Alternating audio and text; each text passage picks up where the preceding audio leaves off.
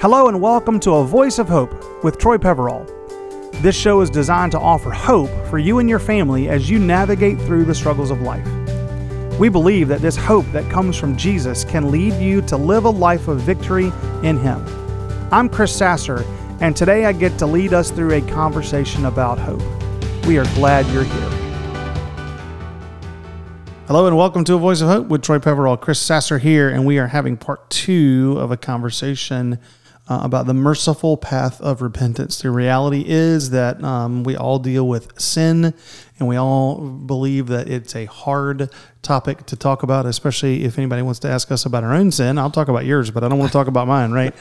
But it is such an important conversation to have, especially for those of us who are believers, because there is a merciful and a grace-filled path to God through repentance. And on that note, we would love to hear your story, because we know we all have a story, and we would love to hear yours. And you can go to ami1.net, which is A Voice of Hope's website. And on the top right, you can click on Email Us and just send us kind of your story. It doesn't have to be too long. It can be long if you want it to, but we would love to hear kind of your story of your path to repentance. But anyway, Troy, last time we talked a little bit about kind of introducing this. We talked about 2 Chronicles chapter 7, verse 14. Again, go back and listen to the last episode if you haven't had a chance to do that yet. But what do you want to say as we step into part 2 of the merciful path to repentance? There's a verse in the Psalms that talk about the mercy of the Lord leads us to repentance.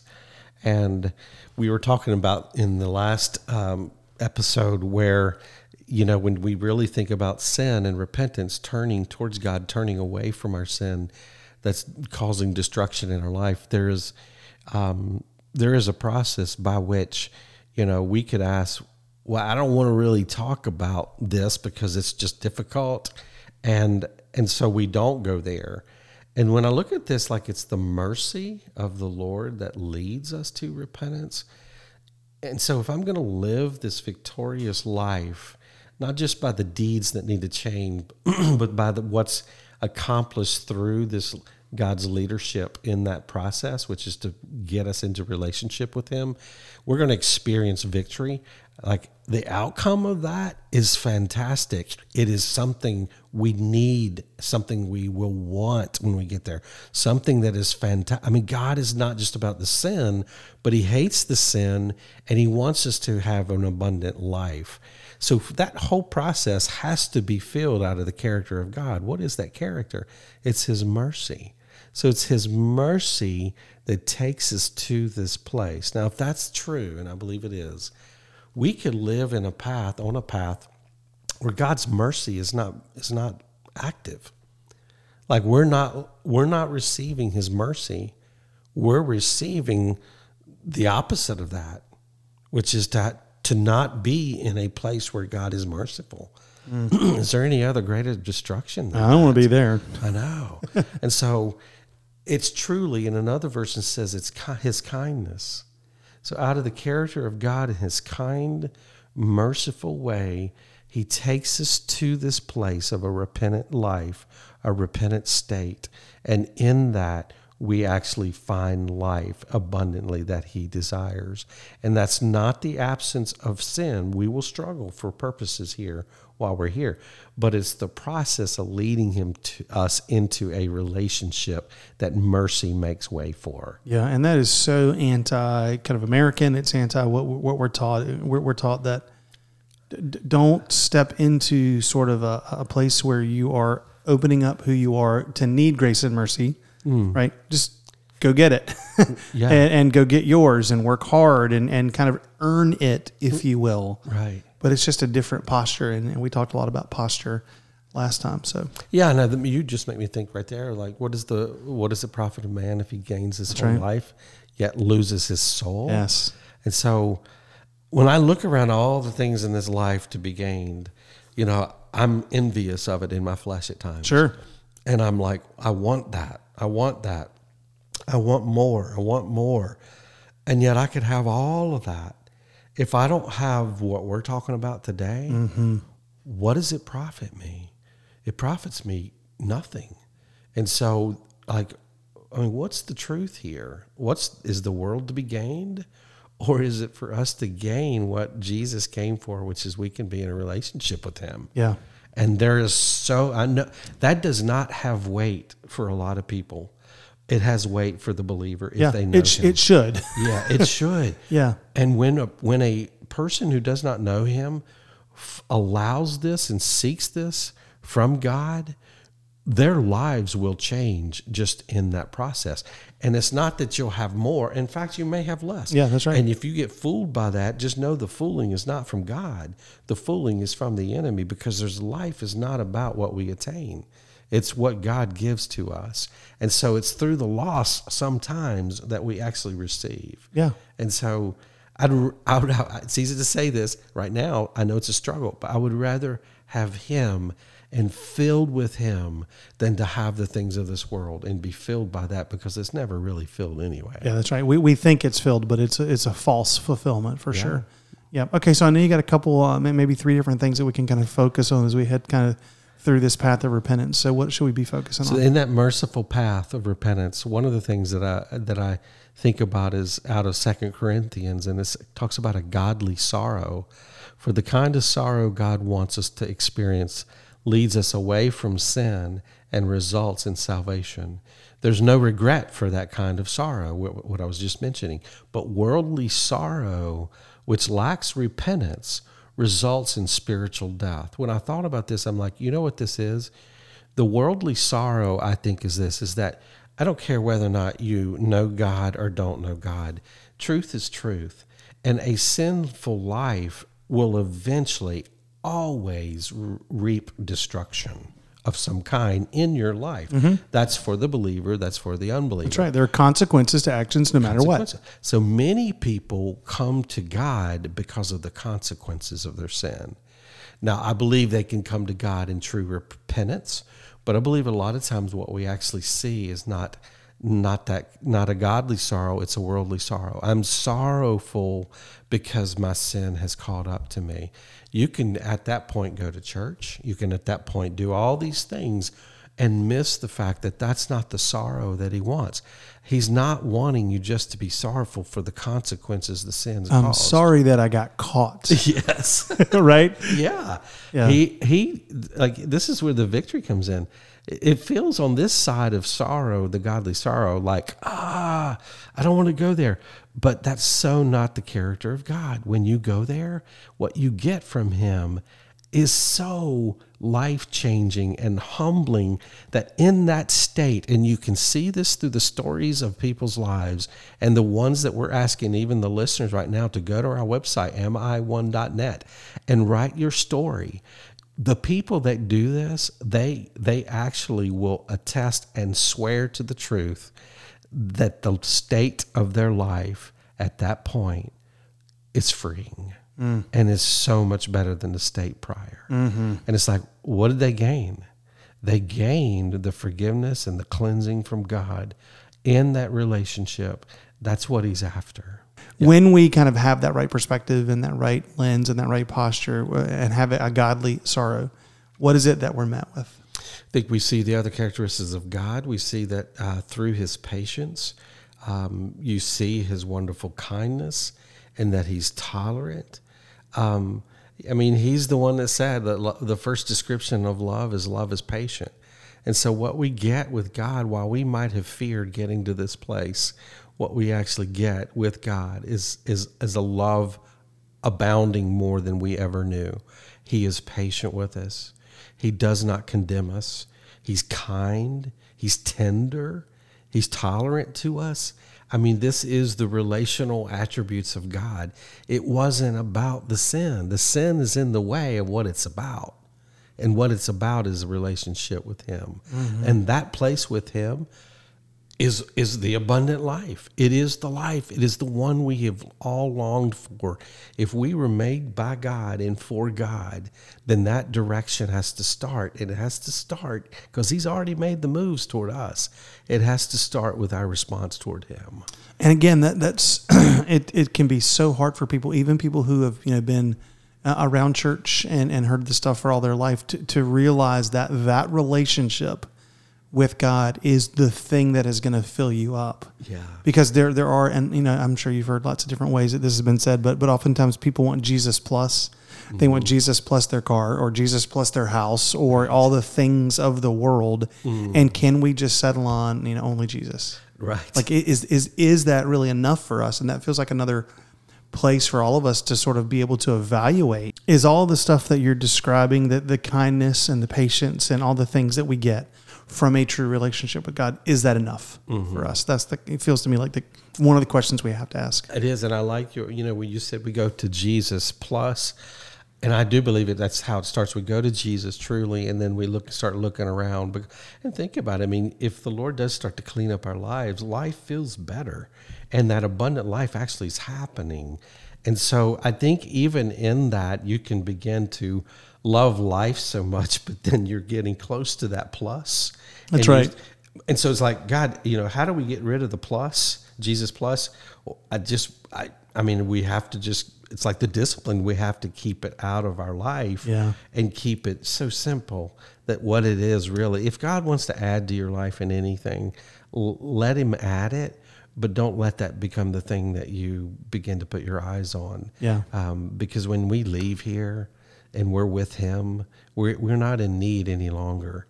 And so neither should we be in lust of anything any longer. What I'm hearing in my brain, and I think this was a kind of a series that she did when I was in maybe college, but it was Anne Graham Lotz. Just give me Jesus. Just give me Jesus. I can hear her in her voice saying that right now. That's good. Okay, before we go to commercial, what's one more thing kind of for us to be looking at? It's just looking at the description that we were talking about. Does this, the question asked here is, seen through his patience. Don't you see how wonderfully kind, tolerant, and patient God is with you? Does this mean nothing to you? Can't you see that his kindness, his mercy is intended to turn you from your sin? And that is out of Romans 2:4. And that's just, again, it's the descriptions of God and what he's leading us to. And the third one I would just say is just turning when we want. Is this an option? And after I break, I want to go over that a little. Okay, we're going to take a quick break. You are listening to A Voice of Hope. Don't you just love the word renew? It offers a chance to take a look back while holding new possibilities in hand. It's a word that offers healing, but without the bonds of despair, and it seems to point us in a new direction while giving promise to move forward. This is Kim Peverall with A Voice of Hope. This ministry has been created to bring encouragement in a relevant, easy conversation. Through insights offered from Troy, Chris, and their guest, it's our desire that you'll become a voice of hope in your walks through life and into your community. Let's change the narrative of the last year and make a plan to choose positive perspective and embrace hope. Practice peace and fight your tendency to become anxious. Instead, pray. Pay attention to new ways to encourage others. Simple steps like these will affect change in your own life and spill over into your community. We invite you to find more resources for hopeful living at agape-counseling.org and equipанdencourage.com. Hey, thanks for listening. We are honored to share this journey together. Welcome back to A Voice of Hope. Chris Sasser and Troy Peverall having a great conversation around just the merciful path of repentance. And Troy, you just got through talking about how, part of what we need to do is have a perspective where we have kind of a godly sorrow, not a worldly sorrow, that when we have that sorrow, we are met with a merciful God who's got patience for us and he's kind and tolerant. But what about this whole turning when we want? And is that really even an option? A verse, John 8:3-6 says, if the Spirit sets you free, you are free indeed. And this verse has meant quite a bit to me through the years because, again, the word that stands out here to me is the word if. It begins with this, if. When I saw this at some point in reading, I was just taken back. Like, I think sometimes we have the idea that, I'll just go to God some other time when I'm ready. Let me live this life. Let me chase this world. And when I'm ready, I'll go to God. But when I look at that verse, I'm going, wait a minute. If I would have thought that surely God wants me. Surely God will be there with me. And I know he's ever present close to us. But what if that word there, if, means that we don't have the luxury just to choose God at any point after we've lived our life the way we want?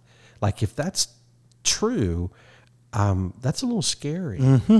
And so I do believe that, sin has an ultimate consequence for eternity, yes, but I think it has a consequence in this life. And I look at the first chapter of James, I see where the Lord gives us a way out, and he's patient, and he gives us a way out, and he's patient, and he's waiting, and he's waiting. And it gets to this point where a death has to take place. Now, I don't think this just means a physical death. I mean, something in you begins to die. And to me, that's a little scary, because I know the Lord can be there at the end, but what if this is not at my choosing? This is at his calling.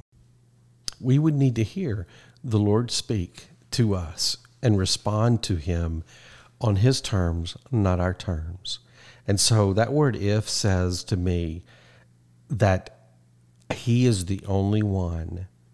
And if I go and I don't find him, for me it says go deeper, search for him harder, go grab a hold of him, shake him the best you can, chase after him, because he's waiting. He wants to know, how serious are you? And I believe this is in one of the parables where a neighbor is, met with somebody wanting something from him, and he doesn't have food. So he goes next door and he bangs on the door over here of his neighbor, and he doesn't answer. And he keeps banging and he keeps banging before he comes down and answers him. And that's the picture of God. And it's like, we need to chase and posture the Lord in such a way where this isn't just go to God when you want. Go to God when he calls and listen. Which means you have to be listening. Yeah, you have to be listening. For sure. So, Troy, one of the things that I know that we probably need to do is to change the way we think, and we need to have kind of a repentant state of mind, if you will. So let's kind of finish our conversation today with kind of talking about what that could look like for people. I heard somebody recently say that when you're surviving, you can't dream. And I started thinking about sin. If sin has this consequence of death, in this life as well, where something has to die and something begins to die in us, then what am I left with? And I think I'm left with surviving. And I look at sin and I go, we can get settled in it. We can long and strive for the things of this world. And that, to me, is not dreaming. And when I think about the abundant life, I believe that sin begins to be dealt with through this relationship with Jesus.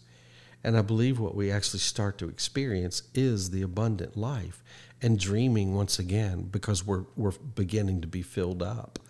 And so what is it that I can do or anyone can do in this way to keep ourselves in a repentant state? And I believe that's the way it should be. And here's why. I was reminded this morning of this verse. His mercies are new every morning. I said, wait a minute, I need this every morning? And I think, yeah, I'm just not aware that I need his mercy every morning. I need his mercies every morning in the sense that what just his relationship provides, a recognition to all of God's goodness. I need his mercy with this evaluation before the Lord. It's not about how bad I am. It's about how good he is. But God will show you how good he is when you can have his attributes applied to your life by going to him and saying, Lord, show me in this way what is needed in me to deal with what sin is in my life. Did I speak to someone in a way that I shouldn't have? Am I showing the godliness attributes that you have to other people? And when I do this day in, day out, the promise is to know that God's mercy is new every day. I need him every day. So I look at this and I go, to live a life like this is to live in a repentant state of being. And this is a good thing, not a shameful thing. It's so funny that you kind of mentioned when you're just surviving that you can't dream. I met with someone this morning at our church, and they're in survival mode. And part of the reason why they're in survival mode is because there's certain sin patterns that they can't get away from.